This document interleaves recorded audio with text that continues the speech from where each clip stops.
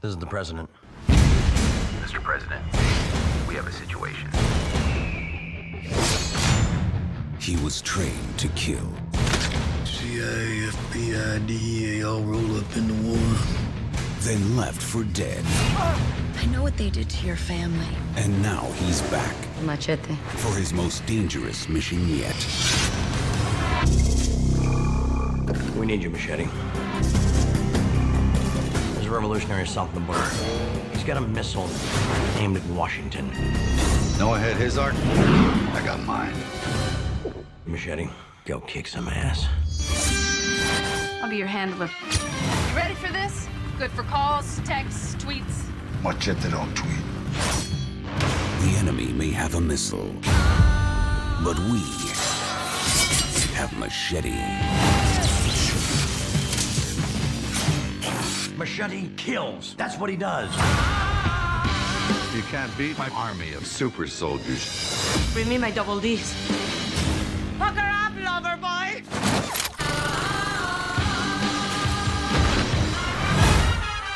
You've seen my face. Muy bien indeed. I smell fish taco.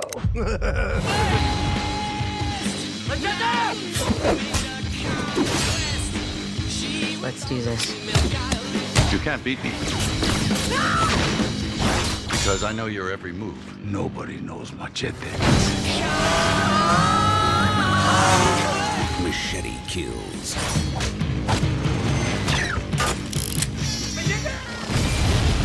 Damn, you're good. Hey everyone, it's that time. Time to head down the stairs behind the movie screen and join the crew. We are film critics, directors, actors, and cinephiles, all gathering to talk about what we love the most, the movies. So join us as we celebrate 10 years on this Mr. Toad's Wild Ride. Grab your favorite drink, pull up a chair, and stay a while in the place where the conversation is fresh, but we do spoil the movies in the spoiler room.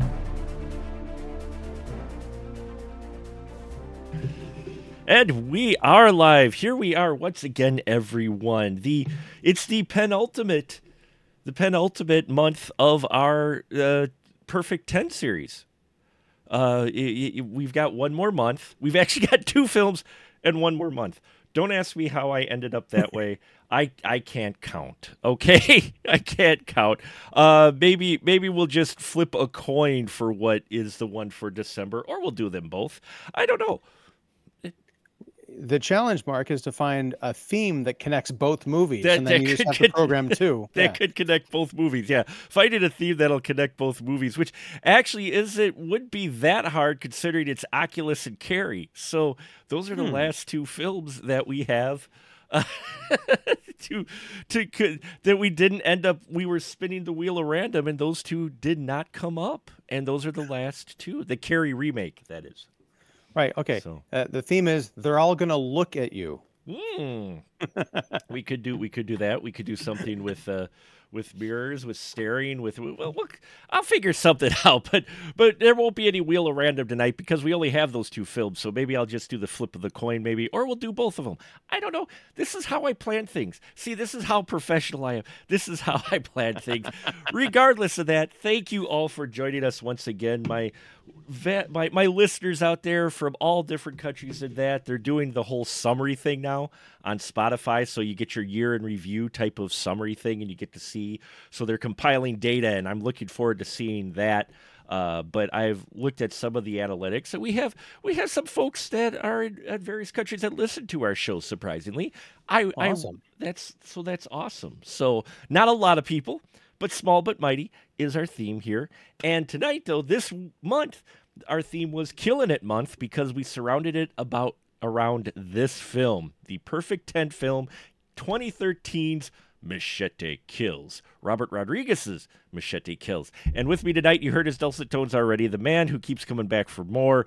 He warned me about his feelings on this film, so it could be a very interesting conversation tonight. It is none other than the one, the only man, myth, the legend himself, Mr. Ian Simmons. Hello, Ian.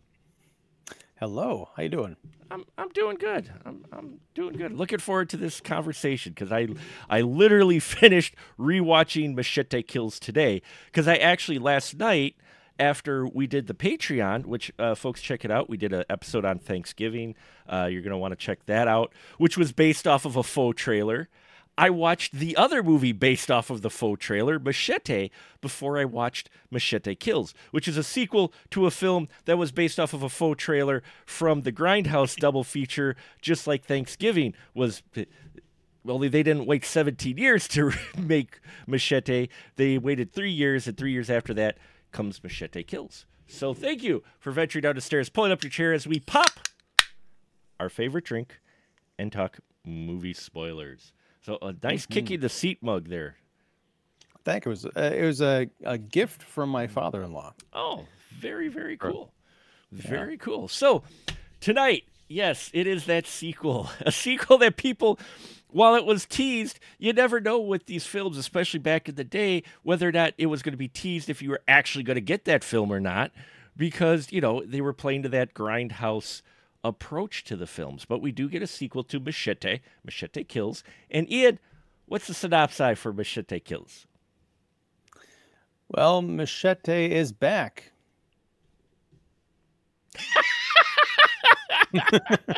And we'll leave it at that. Machete is back. And end scene. There you go. He's everybody's favorite badass knife-wielding federale who, when the movie opens, he and Jessica Alba are doing like the secret agent thing. I honestly don't remember what the hell they were doing out in the desert, but it was like weapons and it was weapons National Guard or something. Yeah, the National Guard were selling weapons to the cartel, and so they were out there. They were going to bust the National Guard before the cartel got to them. But then the cartel shows up, and the Jessica Alba's character gets shot in the head, and Machete is on the ground mourning her, and then all of a sudden, a mysterious luchador guy in a suit shows up and almost kills Machete, but then he leaves. And but the main plot of the movie, because this story becomes important later on in the film, but the thrust of the movie is Machete he's recruited by the President of the United States, played by Carlos Estevez. AKA Charlie Sheen. That was his birth name. That was great. He wants to get this guy who's like a charismatic leader in Mexico who's gone off his rocker. He's turned his back on the cartels, and everybody's mad at him. And he's got this Tony Stark like looking device that's on his chest that's related to a super weapon. Honestly, I forgot most of the details of this movie, which is unfortunate because I just watched it yesterday. But then again, my memory is Swiss cheese because, point of order, I went back and I read my written review of this movie from 2013 to see how I felt then and how I feel now. I had completely forgotten the context in which I saw Machete Kills. Ooh. Robert Rodriguez and Alexa Vega showed up for a post-screening Q&A that I sat through. No shit. I forgot about it until I was reading. I was like, wow, that sounds cool. And that really happened. Man, I wish I could remember that. Yeah. But I opened it by saying, I hesitate to call Machete Kills the worst film of the year, but it tops my most depressing list for sure. I watched it again yesterday, as I mentioned. I still don't like it. I think it's got a lot of problems, and it doesn't live up to the Grindhouse trailer promise. But it's all right. You know, I don't know that I'll ever watch it again, but I wasn't as mad at it this time. Possibly because I just watched Thanksgiving. I'm like, you know, we have the promise of that movie trailer has been fully realized, so I'll forgive a lot of stuff. What did you think of the first Machete, though? Did you enjoy the first Machete, or were you kind of like the same? No, you're kind of on the same foot. Because I went back and I read my review of the first Machete because I remember nothing about that movie. Sure. So even reading my own writings on it, it was as if someone that I barely knew had told me about a movie that I'd never seen.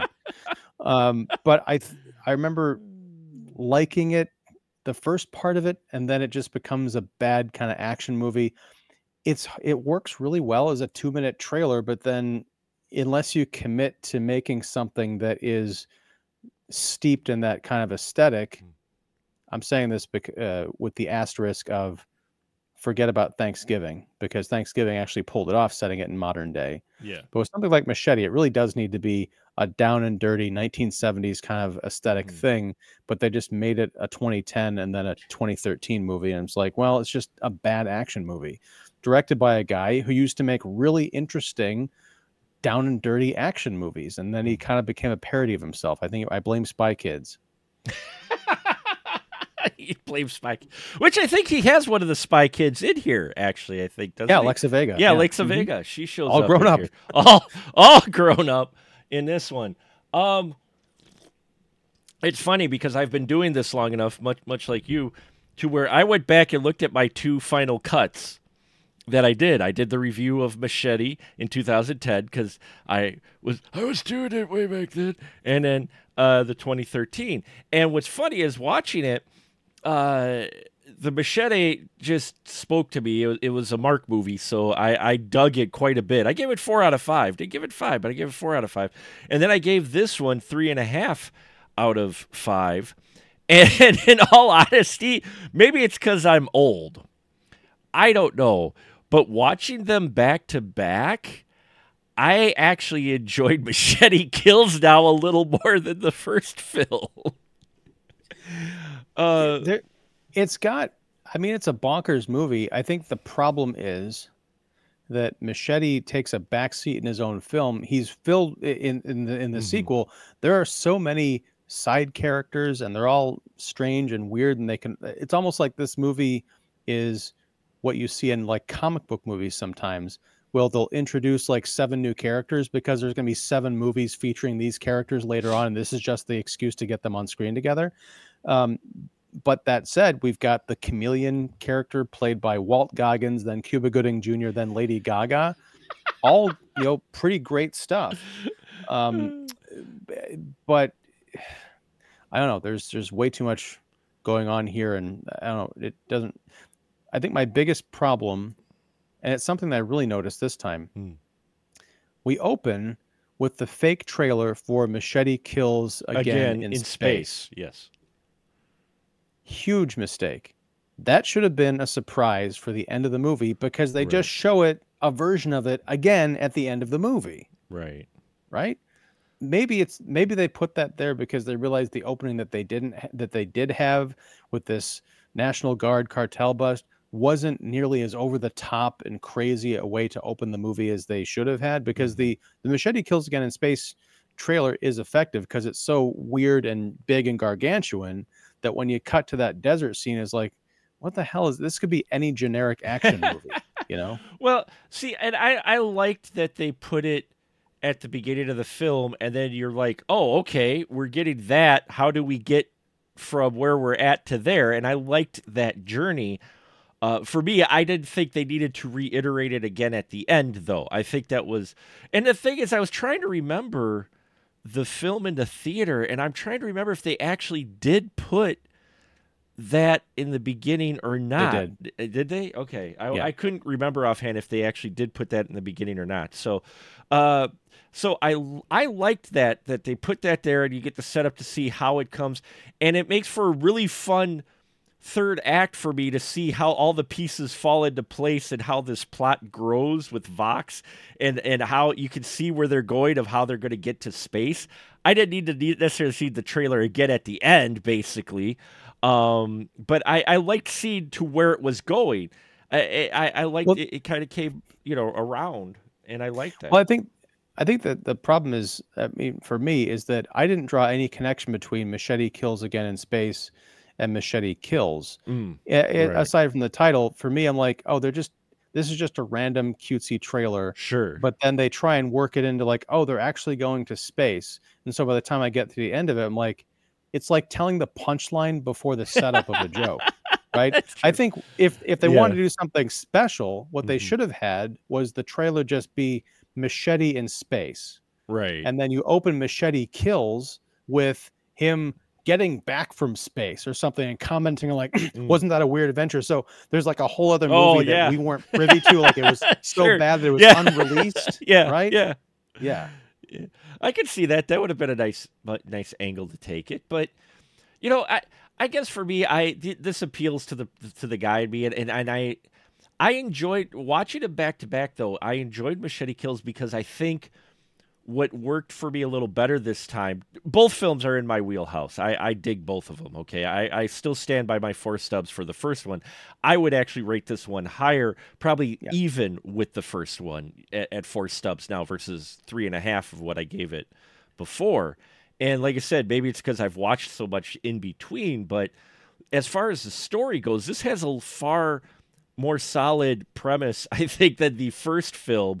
It doesn't feel, because the first film had to include those scenes. It's kind of like what they ran into Thanksgiving, but the way Eli Roth does it is more natural in Thanksgiving than it was in the first Machete film, to where it feels like, okay, you're just waiting for when's this going to get to this scene, because you had that in the trailer and they were kind of held to that. So if they hadn't shown the scenes in the that they had in the trailer, in Machete, they would have really had, people going, well, what the hell? Thanksgiving, 16 years later, people are a little more forgiving if you don't have all the scenes exactly like you did in the trailer, though most of them are there, as we discussed.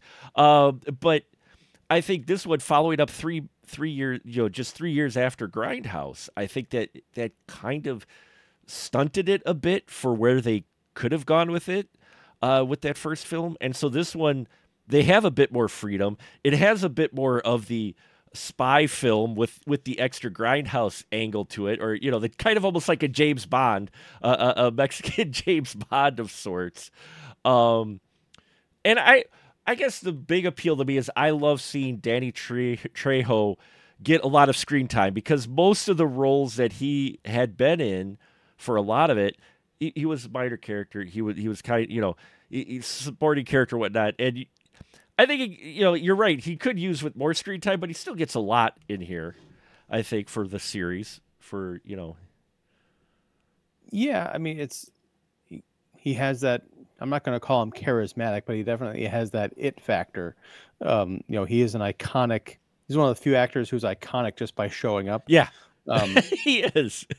But it's by the time we get to Mel Gibson playing Vaz, who's the. It's strange watching the movie now in 2023, because I'm like, he's sort of almost an Elon Musk type character. Mm-hmm. And then they make a reference to the SpaceX rocket, and then Elon Musk shows up in a cameo at the end of the movie. I'm like, this is meta, almost like psychic meta, like projecting forward from 2013. It's great. But I feel like this movie is getting further and further away from what it was supposed to be. Right. Yeah. Because if this was a true Grindhouse fashion, I have no problem with doing a Grindhouse science fiction kind of aesthetic. Yeah. But I want to see like cheap costumes, cheap bad special effects, bad rocketry and all this other stuff. But it all looks really good and state of the art for 2013. So at that point, I'm just like, well, it's just coming off as a bad movie. Not a fun bad movie, just a generic bad movie that you might have, mistakenly rented from the video store in 1992.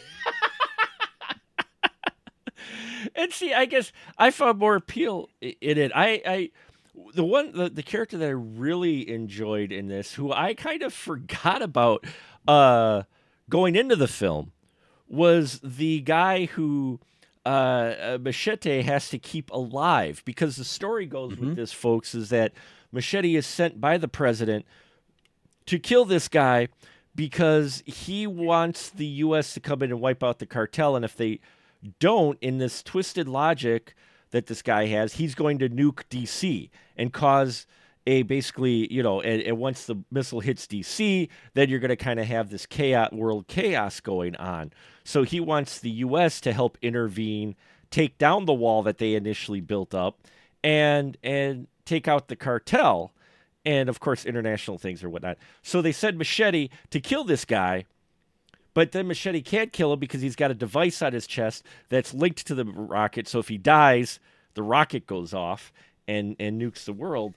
So it becomes this kind of Midnight Run-esque type film to where he's got to escort him out of Mexico and keep him alive. And of course, hijinks ensue. And it doesn't help that our bad guy, Mendez, is got a split personality. And he's played by Damien Bichir, who puts a wonderful performance in, I think. Oh, he's a great actor, period. Yeah. And I appreciated more what he was doing now than the first time I watched it. Sure. But yeah, I mean, they've got some great caliber actors in here. This is a controversial opinion, but I had forgotten so much about this movie that Amber Heard is one of the main characters, like one of the main villains. And say what you want about her personally, and I do find her a lot of the stuff that she was accused of doing reprehensible, but I've always loved her as an actress. From oh my God, All the Boys Love Mandy Lane, right? To that, even that weird John Carpenter asylum, insane asylum movie she did. But here, I think she's just superb because she's sexy, she's devious, she's nasty, and she can fight. Stage fight or whatever. She's very convincing. But yeah, it's so weird to go back and see, oh, that's right, she used to be someone besides Johnny Depp's psycho ex-girlfriend. She was actually very good at it. And in fact, everybody puts in a solid performance. I remember when it was a big deal because and this is how time just escapes you when you get a little older. I forgot just how long Lady Gaga's actually been around and in our pop culture and such. And I forgot she was in this playing the chameleon character, one of them. And I remember the big kind of controversy. Oh, Lady Gaga, the pop star, she's in here. And she doesn't have a whole lot of time, but when she does, she makes the most of it. I loved the chameleon character. I thought that was a great gimmick to have 4 different people play this character. That's right, because Antonio Banderas was the last. He was the last one. Yeah. Antonio Banderas was the last one, and they do this wonderful thing where they have the rednecks from the first film end up showing up, because in the first film there were these rednecks who took it upon themselves to be border patrol, and they ended up killing anybody who came across into their land through the tunnels or whatnot. So in this one, he's as Antonio Banderas doing this wild voice that you do not expect to see come out of Antonio Banderas. Well, that's because that wasn't his voice. Right, that I know. They ADR. But that's what I mean. It was just weird seeing that voice with him. And, he runs across the rednecks, and he's like, oh, wait, no, I'm not Mexican. I'm from Canada. And they're like, oh, that's even worse, a Canadian Mexican. And it does have a lot of great moments and a lot of great performances. I mean, Sofia Vergara, I thought she was I really loved her in this role. Oh yeah, I mean, I was a fan of hers, from Modern Family, right? And then seeing her in this, where she's completely unhinged, I was disappointed because it's Rodriguez, so fine. But he brought back the cock gun from Dusk Till Dawn. Dusk Till Dawn, yeah. The giant boob machine guns, which were lifted from Austin Powers. I'm like, I get it, but there's just something. She's such a great character that when she reveals her gimmick, I'm like, oh, okay. Yeah, that's true, but. I still liked her performance overall. That's the thing, and that's why I think that's what appeals to me a lot with this film too, is you've got all these bigger named stars, especially at this point, because the first one you had some and then you got even a bigger cast of known folks in 2013 in this film, and they're all committed to the gimmick. You would think they would phone it in, but no one feels like they're really phoning it in at all.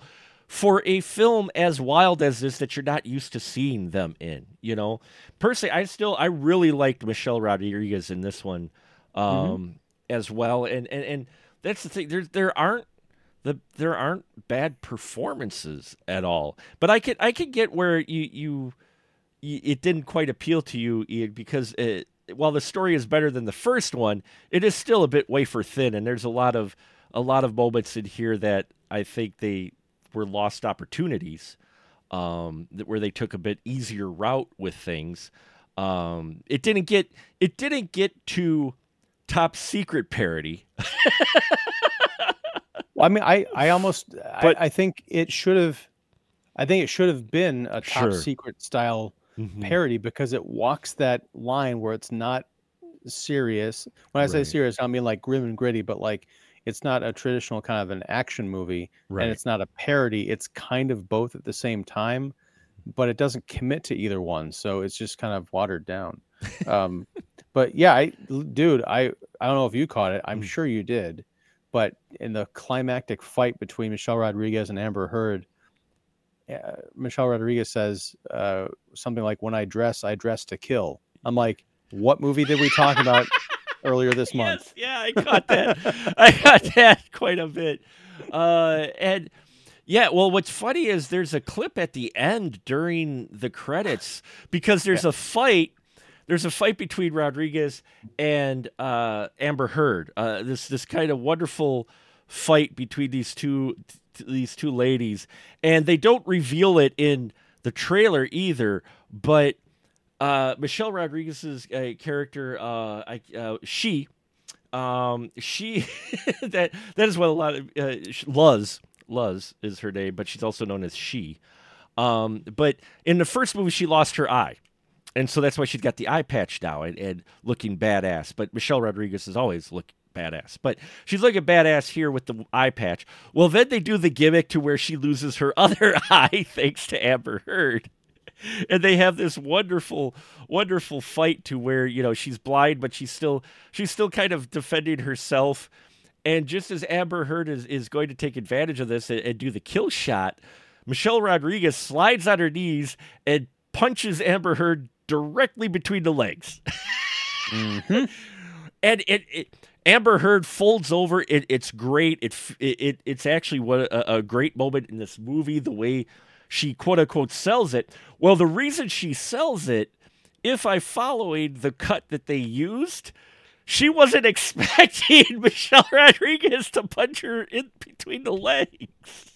Well, to be more precise about it, I mean, she laughs it off, which was another. It's like I like that talking about split personalities. I like a version of Amber Heard because she's laughing it off, and she actually says, "You can't surprise pussy punch someone."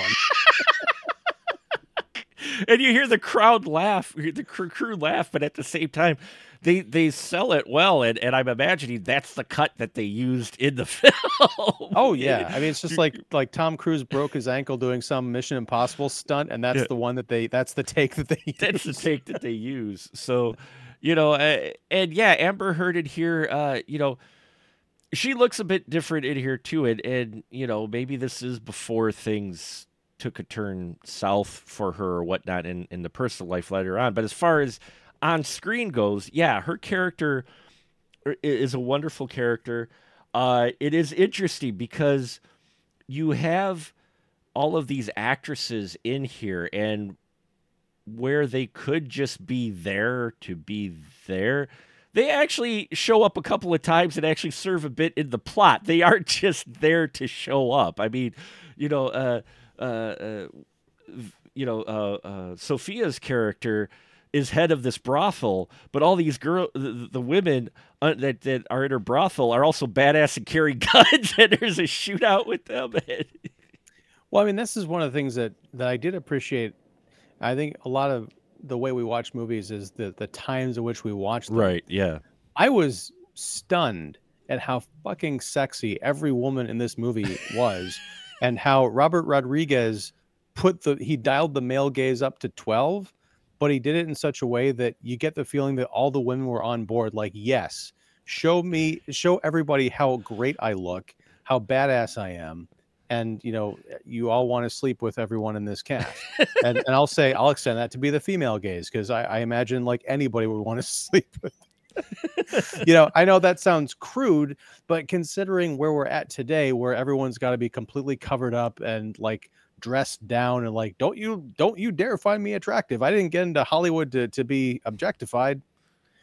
You know. Well, I mean, it's meant to be a grindhouse film, and so you're going to have that aesthetic. But at least they are being badass and looking good while being badass. Right. You know, that's the thing. It's not just like, oh, they're in the background or they're just there, then gone. Like we talked about with when we talked about the Pacific Inferno, where we had the supposed leader of the rebels, but she never really felt like leaders of the rebels. We felt like she was specifically there for a reason only. Right. And in here, it has a different, it has a different feel for the characters, the way they're handled. Even the more supporting roles are the ones that don't get a lot of camera action. I mean, even our nurses, the twin nurses, which are in every Rodriguez film, the Avalon twins. Yeah, the Avalon twins. They take part in the battle at the end. It's not like these characters show up and then they're just gone. You get pretty much everybody at the end who's still alive fighting in the epic final battle of sorts, shootout. And I liked that. Right. I liked how that was handled. I thought that was done actually very well, where it could have really been handled really poorly. Yeah, I mean this movie does a great. I think it threads that needle perfectly. It's not exploitative you get the feeling that all of the performers, because all the guys in this movie look great too. Yeah. Yeah. Walt Goggins looks amazing for the 3 minutes he's on screen. Mel Gibson is dressed to the nines. Danny Trejo is Danny Trejo. Cuba Gooding Jr. looking good. I mean, yeah, and also, I mean, I think this might be one of my favorite performances of his, because he's so loose and he's a killer, and just everybody gets a chance to shine. I like this movie a lot now because of the performances. Right. I think the script is still wafer thin, but it's a great showcase for weirdness, and I really appreciate that. But everybody feels very powerful, very game, and I don't feel like you can make that argument of it's sexist or this is male gazy in a bad way. It feels like these people put on a show to titillate and excite people through very powerful characters. Well, it's satirical. That's the whole thing. I mean, it's done in such a way to where everybody, is looking good and whatnot, and they're doing that on purpose, in a way, I think, as well. I mean, given the material, I think it's like, yeah, we're gonna play it way up. I don't know. I don't think satirical is quite the right word. It's playing into. I'm struggling to find satire. Almost implies that it's making fun of certain genre conventions. Yeah. I think if that were the case, it's not quite Austin Powers, even though they do have the Sofia Vergara's boob thing. It's like, as the movie goes along, it leans more into this crazy science fiction. You've got the rockets, yes, that exists in the same universe as the boob machine guns. But I think if it was really satirical, then Jessica Alba's character, when she showed up in the beginning, she would have been in a bikini, I'm a federal agent. Yeah, that's true. Yeah, no, that's true. That's true. But it's amplified. Let's put it that way. It's amplified. Yes. It's turned up. They're like, yes, these films have these elements. We're going to go, we're turning it up to 11 with those elements. Maybe not so much making fun, but we're just we're really going to play it up. And you're right. Everybody, all the characters, male and female, everybody in here feels comfortable in the roles that they're playing in. They're into these characters. They're having fun. And that does come across on screen. You're right, though. It would be nice to have a bit more solid of a story. It's really got a very basic premise, but I think this time around, and why I would rate it higher this time, is because I noticed the performances more this time than in the first one. In the first one, it felt like they almost had to. While it was great, all the people in it felt like they had to be like this. And here, it feels like people want to be like. Yeah, that's a great way to put it. That's the thing, is I'm still not a big fan of this movie, but I'm on the fence of whether or not I want to buy Machete Kills. So I kind of feel like I want to own it. If anything, I love seeing William Sadler. I always appreciate William Sadler. I think he's actually a really good, fun actor to watch. Whatever role he's in, usually, I really appreciate it because he plays a lot of different characters. I mean, he was the main villain in Die Hard 2, and then he goes from that to playing a hilarious version of the Reaper in Bill and Ted's Bogus Journey. And now he's playing this just over-the-top redneck in this film, Don't like him? I love William Sadler as an actor. He was in the pilot for Tales from the Crypt, the HBO show. Oh, yeah, He was in one of those three. yeah. I think it was The Man Who Was Death. He was great in that. My issue, I think, here is that he is playing a cartoon character. There's nothing more to his character than he's the redneck Arizona sheriff. Well, he's like just about everybody else they play a character that is even an archetype, but there's an extra dimension to them. There's some room for performance. Here, he's just the racist redneck jerk, and I was like, get him off screen. I like William Sadler, but I don't want to see him play something this easy. Sure. I mean, he's still having fun with it, but yeah, it's great too because they play up the angle of how Machete can't die. He sells it well, even if he is playing a caricature. There's the wonderful scene early on to where Machete, after he saw his partner killed and he gets captured by the sheriff, law enforcement officer, William Sadler's character, Sheriff Dokes, to where he's doling out his own form of judgment on Machete. He's going to hang him, basically. In his office, he's going to hang him.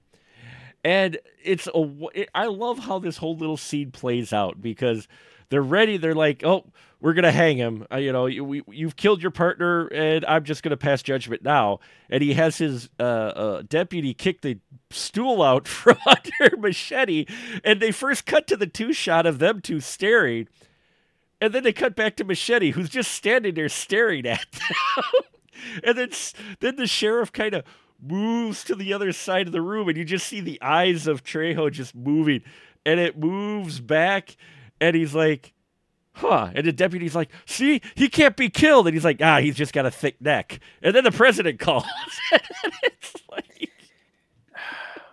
You see, that would work at a Grindhouse trailer. Right. Because it's cartoony, it's weird, it's over the top. It like paints this legend of Machete. Right.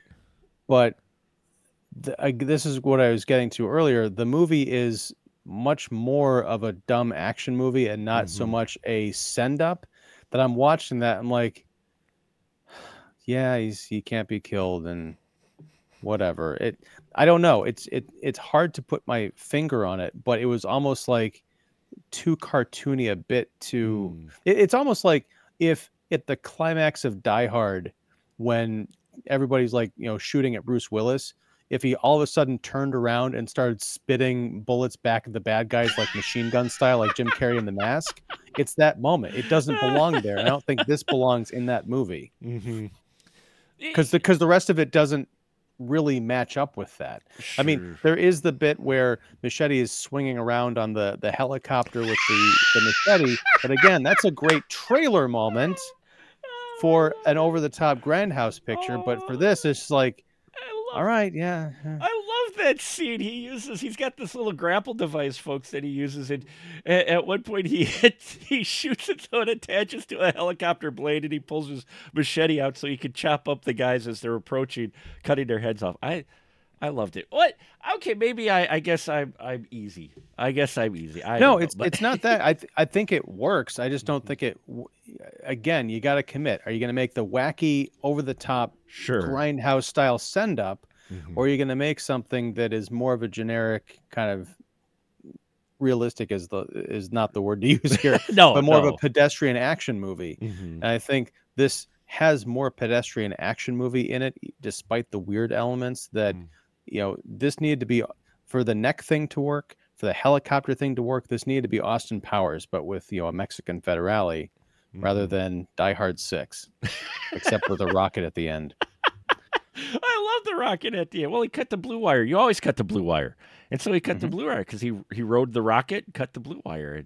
And I did have like Jason in space flashbacks when he's presented with the machete that you push the button and like the three machetes blades pop come out of out. the sides. Yeah. Wow. I love that. Yeah, I love the futuristic machete, or the other one that's a electrical charge. You know, yeah, and that's another thing. There's a lot of those great scenes that I enjoy in this one, where you get this to where you have Vox, who says, "Yeah, I didn't kill you, Machete, because I need you." And then we turn out he's been making super soldier clones, but he wants Machete's DNA to make super soldier clones because he's just so hard to kill in that they're like, no, I need this guy's DNA. I don't need this other jabroni's DNA, you know? And so he tests Machete in this hall of futuristic weapons. He's got his machete and he sends all these super soldiers at him, which, of course, our guy Machete, dispatches them in fun ways. So, and Vox is up there at the top and he's just like smiling. He's like, yeah, this is good. Yeah, I like that. I like that moment. And another problematic actor who's in this film, Mr. Mel Gibson, actually puts in a decent performance as Vox, I think. Hell of an actor. And it's funny because Walt Goggins was in this movie for a couple minutes earlier. He and Mel Gibson would go on to do a movie from 3-4 years ago now called Fat Man. It's a great modern holiday action movie. Did you ever see it? I have not seen Fat Man yet. I heard about it. I remember it came out. A lot of people were talking about it. I just didn't get a chance to see it. But premise, real quick. Yeah. Mel Gibson plays a depressed Santa Claus, and Walt Goggins plays a hitman who is hired by a 10-year-old boy who hates Santa Claus. And so it becomes like Die Hard at the North Pole. Oh. It's funny and it's great. It's what Machete should have been, frankly. Really? Wow. Yes. I'll have to check that out. You have I dug. You're right. It feels like it jumps between trying to be satirical, parody like Austin Powers of sorts, but with a lot more blood, and then trying to be more of an action film, and it jumps back and forth quite a bit on that line. So I could see where that would be a bit distracting for many. I guess for me though, especially watching them back to back. It'd be interesting to take what they did with the approach of the first one and the good parts of this one to kind of mesh them together. And I think you really would have a wild film that appeals to a lot more people. But, for me, I enjoyed the action scenes, the ridiculousness of the part. Was it the one gun that he got to turn people inside out? I did like the bit where he shot it at the people in the car, maybe it was a cop car, then it melded their bodies together, so they all look like weird Transformers or something, stumbling around and mutated. That was fun. That was fun. And I'm going to argue that if we didn't have films like Machete and Machete Kills, you might not have gotten. Because this type of formula, watching it earlier too, I see the seeds and everything of what may have helped inspire films that would come later, such as Turbo Kid and Psycho Gorman films, which take kind of that for you, but they go the way that it sounds like you would have liked Machete to even go more, though, to where they just commit to the homage parody type of angle completely, and they aren't making a serious film so much, and they lean more heavily into the tropes and such far more than what Machete Kills does. Well, I know it's criminal, but I haven't seen Psycho Gorman yet. I just haven't gotten around to it. I've heard great things. It's wonderful. I've seen Turbo Kid once. and I think it was a life-changing movie. I love it. But I think there is a difference even than what you're talking about. They don't lean into tropes, they lean into the aesthetic. Or the And they aesthetic, yeah. use that to make a post-apocalyptic, weird, like BMX cyborg movie that, yeah, you've got Michael Ironside with an eye patch and, there's all this. It's a very weird movie full of a lot of imagination, but it's got a lot of heart to it. Mm-hmm. So even when you're watching something that has a lot of violence and gore, you're Sure. watching something that has a lot of heart and knows exactly what it is. Mm-hmm. Unlike Machete, I would like to think that, yeah, maybe the people who made that movie saw Grindhouse, saw Machete Kills, maybe even Hobo with a Shotgun, and said, I want to do this for the 80s, because Grindhouse is more of a Right. 70s Yeah, aesthetic, right, right? yeah. I want to do this for the movies that I loved as the 80s and put it all in a blender. The BMX Bandits, but you've also got a bit of Rainbow Bright Oh my and God. also Mad Max with tons of gore. But the challenge is to put it into a blender and make a movie where you care about the characters and you might even shed a tear of inspiration and or sadness at the end. And he pulled it off. Well, in regards to Turbo Kid, I happened to get the steel book. I bought it. I'm not usually big on steel books, but there was a sale. I had to get it. I will stand on a hill and fight till I'm blue in the face that Apple is one of the greatest characters to ever hit the cinema.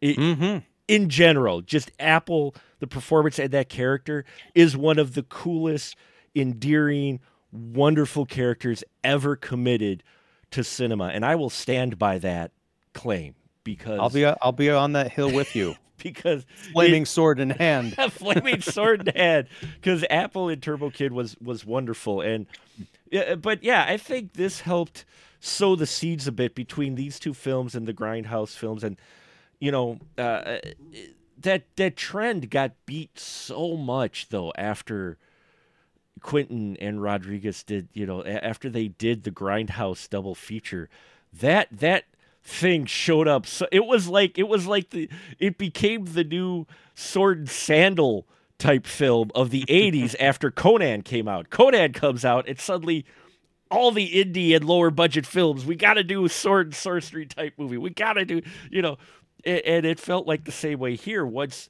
Grindhouse came out, the double feature, you saw it not just in the wide release with like Machete Kills and Machete, but in the indie scenes, like you said, Hobo with a Shotgun. You had, Hell Ride. You had all of these other ones coming out with that aesthetic. They're like, oh, let's jump on this. But the problem was, so many people did it. It kind of beat it into the crowd to where you're like, here we go again. Well, it's also strange because Grindhouse was a notorious flop. Yeah, I mean, I think it came out like on Good Friday, so it was like the big Easter weekend release, and you're like, "What the hell?"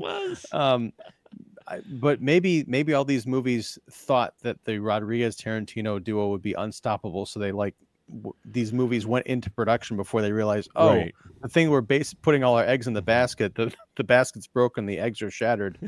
I mean, not that I think there's anything wrong with it, because I think it's. That aesthetic generally is cool. It's just, what you do with it that counts, I guess. Right. It's what you do with it. And what Machete Kills and Machete did with it, it's one of those many films that you see where you're like, I'm actually watching this in a big theater. In all honesty, I'm wondering if like Machete Kills or whatnot would have dumped to streaming if it was like made today, maybe. Or just limited release, one of those 2 weeks you're like, boop, okay, streaming now, Paramount Plus. Yeah, I mean, I feel like almost like it would be kind of like Kevin Smith has done with his movies, does like a road show to like big cities, kind of takes around, gets maybe some of the stars. You can have like your VIP experience where you can like meet them. I feel like Rodriguez could have done something like that. Maybe he would have in this environment we're in right now. But yeah, I don't see this coming out today, and I don't even know how well it did in the theater when it was released. The sequel, I'm not sure how it did either. Let's check the numbers if we can. Let's check the Machete Kills box office because we have the internet at our. So yeah, that's why they didn't That's why they didn't make a Machete Kills again in space. Uh-oh. Budget of $20 million. Had a budget Okay. of $20 million. That probably mostly went to the stars. Made $17.5 million in 2013. Now, the reason you might think, well, why did they make Machete Kills then? That is because Machete made $45 million, and it had a budget of like $20 million or 10 point. It depends on who you ask. It's one of those between 10.5 and $20 million, and it made double its money back. So that equals a sequel. Back in the day, that and I could say back in the day because we're talking 10, 15 years now. And it's in movie years that's like twice as long. It's like so much has happened between now and then. But if a movie made back its money, and Machete, the first one was 2010, if it made back double its money, usually that would warrant a sequel if you could come up with something. That was usually kind of the guide back, when I was a kid, for sure, that's the way it was. Yeah, I mean, the calculations get more complicated when you start looking at how much the theaters take as far as their cut, plus, those figures rarely factor in marketing and all that business. Right. But I mean, it's a hefty, it's a good haul if you can make back double your money, and especially considering it's based on a movie that didn't do well, Grindhouse. Right. But I mean, that's the thing, is it's also Robert Rodriguez. I don't know what I should know what he's up to lately, but I don't. But earlier this year, I read his book, Rebel Without a Crew, which was the making of El Mariachi. Yes. And have you ever read that? I have not. I've heard really good things about that book, though, and it's I know you don't like take the time to read, and again, that's not a criticism, but I think if you were to pick that book up, it's his diary. Sure. So it's not like a straight narrative. So it's really easy to get into, brief chapters like, I did this today and that tomorrow, whatever. Fascinating story about how he made a movie for the Mexican home video market as a calling card to be able to make, actual, like, movie, if I can make this and sell it to a Mexican distributor, maybe they'll give me money to make something else. And then I can make something else that might get noticed by Hollywood. That low rent for the Mexican audience, video audience movie he made was El Mariachi. Oh, so he good. goes so to fun. like 2 meetings, and all of a sudden people are in a bidding war to release this movie. And he was like, this isn't even a real movie. Fascinating stuff. But it's that spirit that I can see. That's why I don't always agree with I always like the movies he makes, but I love the way he makes them, because it's that independent. He's got his own studio and sound stages. He's always innovating and trying to stay ahead of the technology and what you can do with film on crazy low budgets. That it's kind of crazy to me that this Machete Kills was made as inexpensively as it was. Yeah, well, especially for the star power. I mean, you look at this film, and you look at the cast of this film. It is impressive that they made it for $20 million. It really, even for even in 2013, it's impressive they made this film for what it was, which tells you that the people involved, and probably why I enjoy this one a lot, because everybody's involved. They wanted to do this film. These actors were not getting their normal pay probably to be in this film. They probably took a bit of a cut just so that they could have fun and maybe play a character they may never get a chance to play again. Right. And I like that spirit. It's what you're saying. I really enjoy the spirit of both Machete films. And again, interesting that I actually enjoyed it, the second one, Kills, more this time around than I did when I first watched it. Because I looked at my review going, wow. First off, wow, look at how young I was. And then second of all, I was like, oh, I didn't care for this one as much as the first one. And I didn't look those up until after I watched Machete Kills. And I'm like, oh, I actually enjoy this more. But as far as Robert Rodriguez goes, you're talking about a book to read. Well, he did actually do a TV series based off of that book. He produced it. So, I might have to look that up. He did. Rebel Without a Crew. Was Yeah. this on his El Rey network that Yeah. he did years ago? Okay. Because Wow. he tried the El Rey network, which you do get a number of promos in the Machete Kills, because El Rey network was just around at that time. That's I think one of the best things to come out of the El Rey network. I really enjoyed. I gotta still ever watch the second season is the From Dusk Till Dawn series. I actually enjoyed the series. At least the first season. I didn't watch the second season, but that was around the same time. So you get a number of El Rey plugs. Because why not? It's his movie. Oh yeah. And what he's been up to recently, he did another Spy Kids film that came out directly, I think, to Disney or Netflix. Spy Kids Armageddon. That came out. I think it was released, or maybe it wasn't released yet. But yeah, he did Spy Kids Armageddon, to where it's the kids of the characters from the first film who have grown up. So yeah, I like the Spy Kids movies. Actually, I actually enjoyed at least the first one or two. I actually got a kick out of. I thought the first one was a lot of fun. It's kind of like James Cameron and Avatar. We talked about this a bit the other day. Like, Robert Rodriguez and James Cameron can do whatever they want. They're both insanely talented filmmakers. But when I hear that Robert Rodriguez made Spy Kids 4 for Disney Plus, it just makes me sad, because I'm like, What? you could be out there shooting anything, like making action blockbusters. Let these franchises go. I'm sorry, nobody cares about them. They have zero cultural relevance anymore. Do something new. Well, actually, Spy Kids Armageddon, which was for Netflix, came out in September 22nd, was the fifth film. There was a fourth film in there. Spy Kids 4, All the Time in the World. Was that's made. right. Okay, I remember the title. Yeah, the last one I remember watching was Spy Kids 3, in 3D. Ooh, 3D.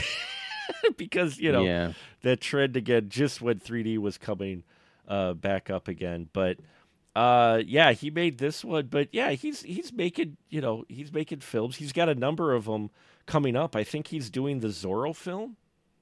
Let me pull that up Could quick. be fun. I think he upcoming. Yeah, he's doing. Apparently, still planning on Machete Kills in Space. It's listed as pre-production. Maybe the Thanksgiving, maybe it gave him a shot in the arm. I don't know. There's an untitled We Can Be Heroes sequel, Zorro and 100 Years. It's called. That's actually done, and 100 Years is the content of this film currently secret, but only will be revealed when the title is released in 2115. 21. What? It's called 100 Years. It's got John Malkovich, a hero girl, a bad guy, and it's here. This has got to be written by John Malkovich, Robert Rodriguez. Yeah. Oh, that's why they made the movie, and they put it in a time capsule. And set to open in 2115. So they made a movie called 100 Years, and it's put in a time capsule, but will not be open until the year 2115. Mark, I take back what I said. I will forevermore mourn Robert Rodriguez, who tragically died immediately after filming Spy Kids 2. So yeah, apparently, but yeah, he's signed on to be the director of Zorro, which has been in development hell since COVID. I remember they were talking it up before the pandemic, and then it kind of fell by the wayside. Which, there's an eerie trend now, not only of films being pushed back further because of box office of this past year, in fact, but you also have films no longer being released that were highly promoted. One of the films just recently announced that is not being. There was the Chris Pratt one, which was Wile E. Coyote versus Acme, which is getting shopped around. Apparently, it's an animated film with Wile E. Coyote or whatnot, and that they weren't going to release, but then they were like, okay, you could shop it around. Warner Brothers isn't going to put it out, but you could take it, maybe see if you could find a distributor for it. Weird. Yeah. And then just recently, like today, it was announced that this movie that I've seen multiple trailers for called Bike Riders, produced by Disney, about like the Hells Angels or whatever, a motorcycle gang in California in the 70s, is no longer going to be released. What?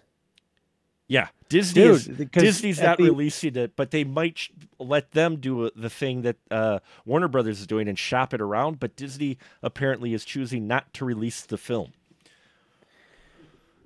That is weird because it is weird. Hold on a second. Because at the Chicago International Film Festival, which was like a month or so ago, that was like, I think that was the closing night film or one of them. And Jeff Nichols, the director, like did the red carpet at the Music Box Theater and all this stuff, and is highly anticipated or whatever. But that's a bizarre. Yeah, I just saw it, and it's Disney removed the film from their release calendar less than 2 months before its release, and now it looks like, according to a report, Disney is no longer set to distribute Bike Riders at all, according to the director. Well, I hate to say it, but it might make sense because, I mean, honestly, and I think especially in the wake of the Marvels, which had an 80% drop in week 2, they're looking at everything and saying, if this has no chance of making money, if the audience for this we're projecting isn't going to show up, and if they're not going to show up at the box office, are they going to show up for streaming because it costs money to host there? Then we're just not going to put it out, because all it is doing throwing good money after bad, because as we just mentioned, you make the movie and then you have to spend hundreds of millions of dollars to promote it, and it's like, why? No one's going to watch this shit. So maybe they'll sell it off to somebody who wants to put it out, at their own expense, and maybe it'll be a big kind of like, oh my gosh, what was that that movie that came out? Oh, it's the one about the child trafficking that was big controversial. The big, I know which one you're talking about. I forgot the name. With Jim Caviezel, I'm blanking on the name. But that was another. I think that was actually Disney had optioned that film, and then they made it, and they decided not to do anything with it. So this Angel Studios bought it, put it out. It was a monster hit. But that's the gamble you take. That's really shocking about that Jeff Nichols picture. Wow. Yeah, that surprises me because it had some big names. Tom Hardy was in that one. Austin Butler. And I was curious about it. I was like, okay, you know what? You kind of have my attention with the cast. And, bringing it back around to where I was kind of going with this is... Yes, sorry. it's just a different landscape, because we also have Thanksgiving, which we talked about as well. Lower budget, didn't get a huge amount of promotion, but it nearly made its budget back on its opening weekend. For, nowadays, hey, that's pretty cool. Machete Kills. Why did they make Machete Kills? Well, because Machete made twice its budget back, which wasn't huge numbers, but it was enough money. It showed that there was an audience out there for it. And Machete was based off of one of the 3 fake trailers you saw during Grindhouse, the other one Thanksgiving, and the other one was She-Wolf of the SS, which was going to be Rob Zombie, was talking about at one time doing that one, but I don't think he ever did get to it yet. But yeah, because that would be an impossible movie to release. I mean, if you're calling it She-Wolf of the SS, I mean, wow. Yeah.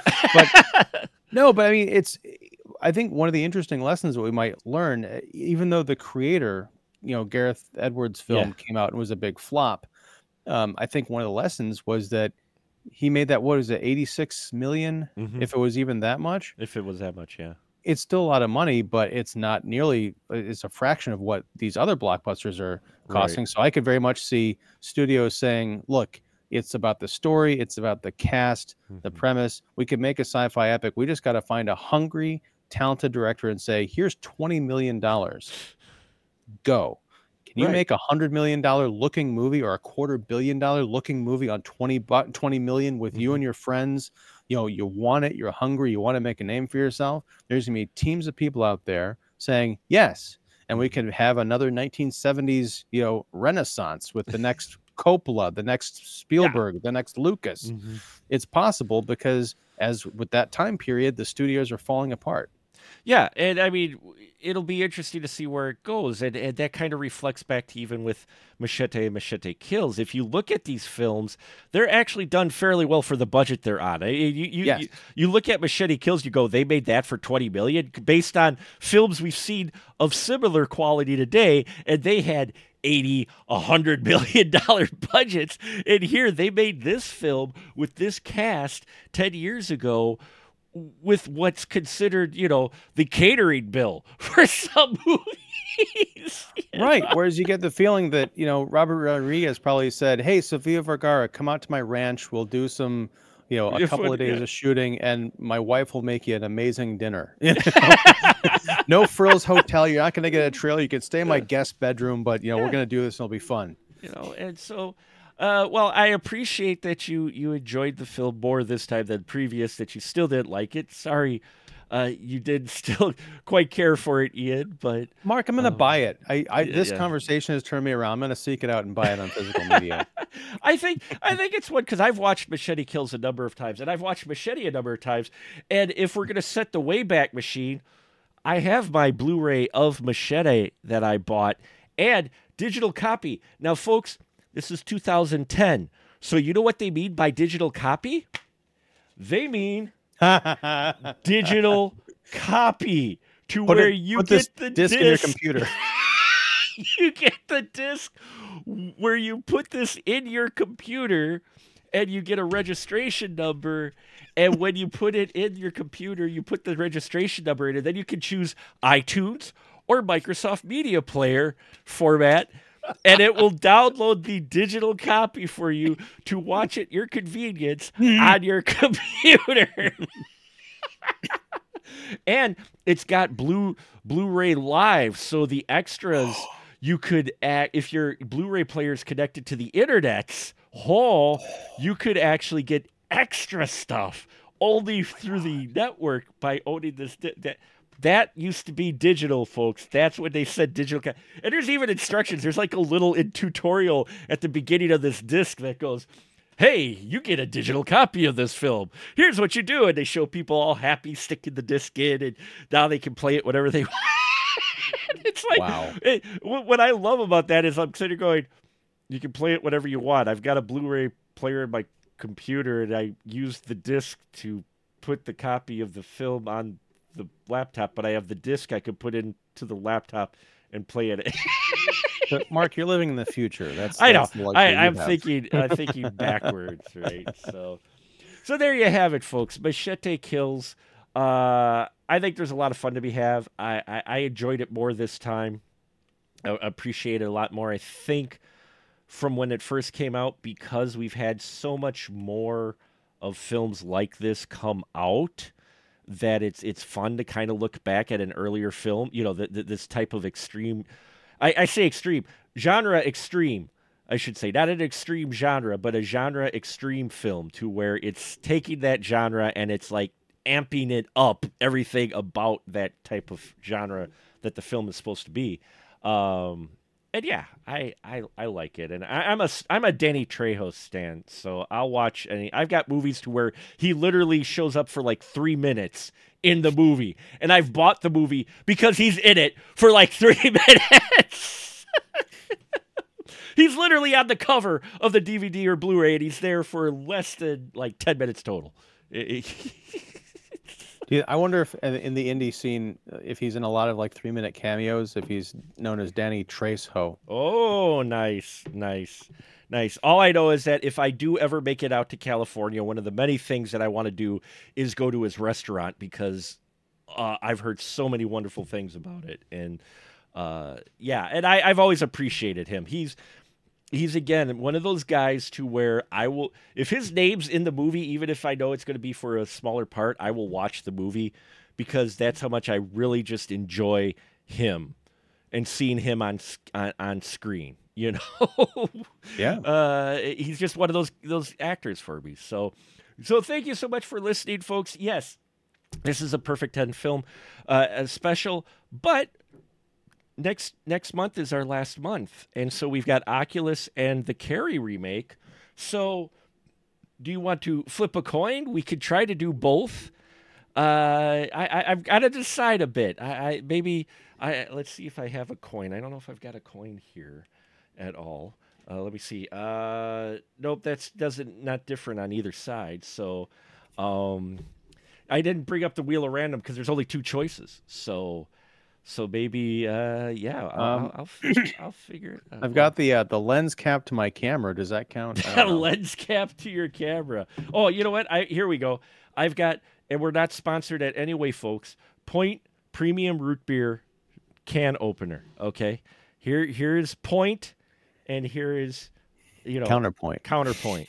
Okay, so we're gonna flip this, and if it lands on the Point Root Beer, we'll do Oculus. If it lands this face up, we will do Carrie remake, and I will base the December theme off of that.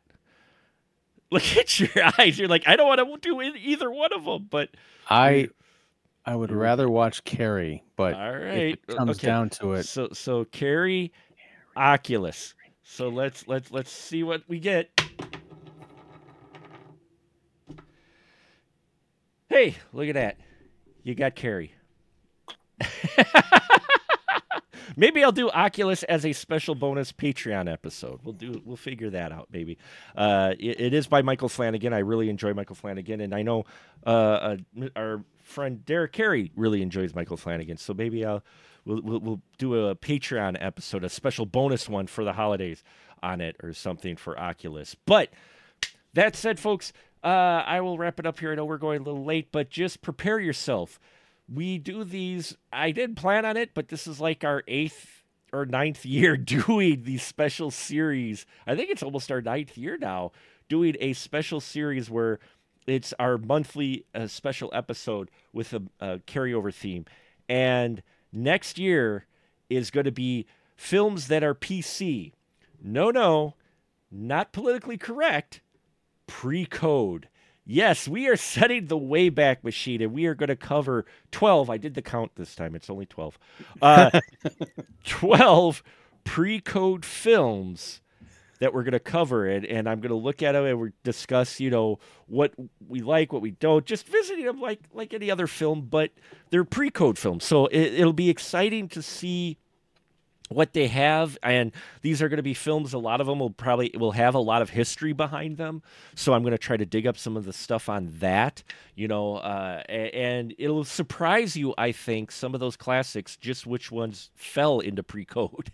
Actually, there's more of them than you might think. So yes, next year's special will be rated PC for pre-code. That's our special next year. So thank you so much for everyone for listening. And now, as always, a hashtag license to shill to my good friend here, Mr. Ian Simmons. Please, sir, shill away. Well, thank you. I'm Ian Simmons. I run Kicking the Seat, which you can find at kickseat.com, and also on YouTube. If you look up Kicking the Seat on YouTube, I'll be there. We do weekly movie reviews, interviews, lots of live streams. This week, we're going to be doing a live stream on Wednesday night about Thanksgiving. Now, you might be wondering, wait, didn't you, Mark, talk about Thanksgiving? Yes, we did for the Patreon for Special Mark Productions and Spoiler Room. But we're going to be talking about it again on the Kicking the Seat channel. And Mark, hopefully, will be able to join me for that. We've got a few other folks. So Thanksgiving is a movie that I don't know that I can talk about enough. It's so great. So it'll be fun to dive back in for a second helping of goodness. Otherwise I'm here on Monday nights talking about awesome movies and movies that I didn't think were awesome, but I've come to appreciate, like Machete Kills. Well, I appreciate you coming back for more, even if you don't quite care for the film, but I'm very excited about next week's film. We're going to be ending our Killing It month with a cult classic. And I can actually say it's a cult classic. It's not a film that says, oh, we're going to be the next cult classic. No, this is a cult classic. Next week, we are going to cover the film Faster Pussycat Kill Kill.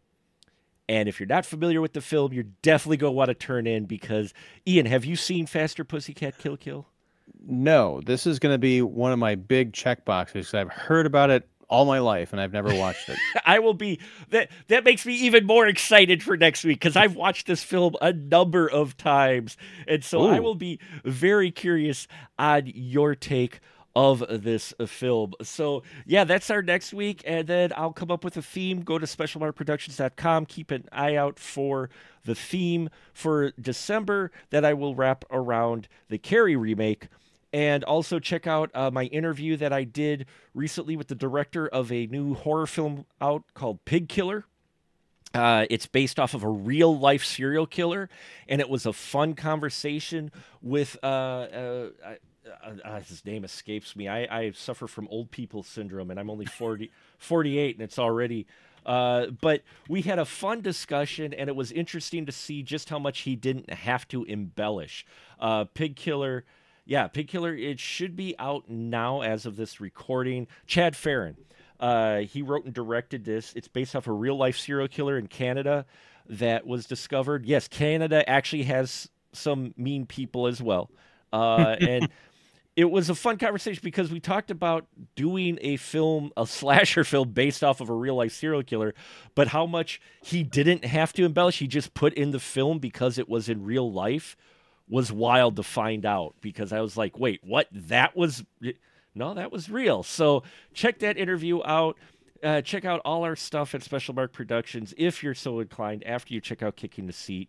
And yeah, looking forward to next week for Faster Pussycat Kill Kill. And thank you so much. And now until next time, we'll just say good night, everyone. Good night. Good night.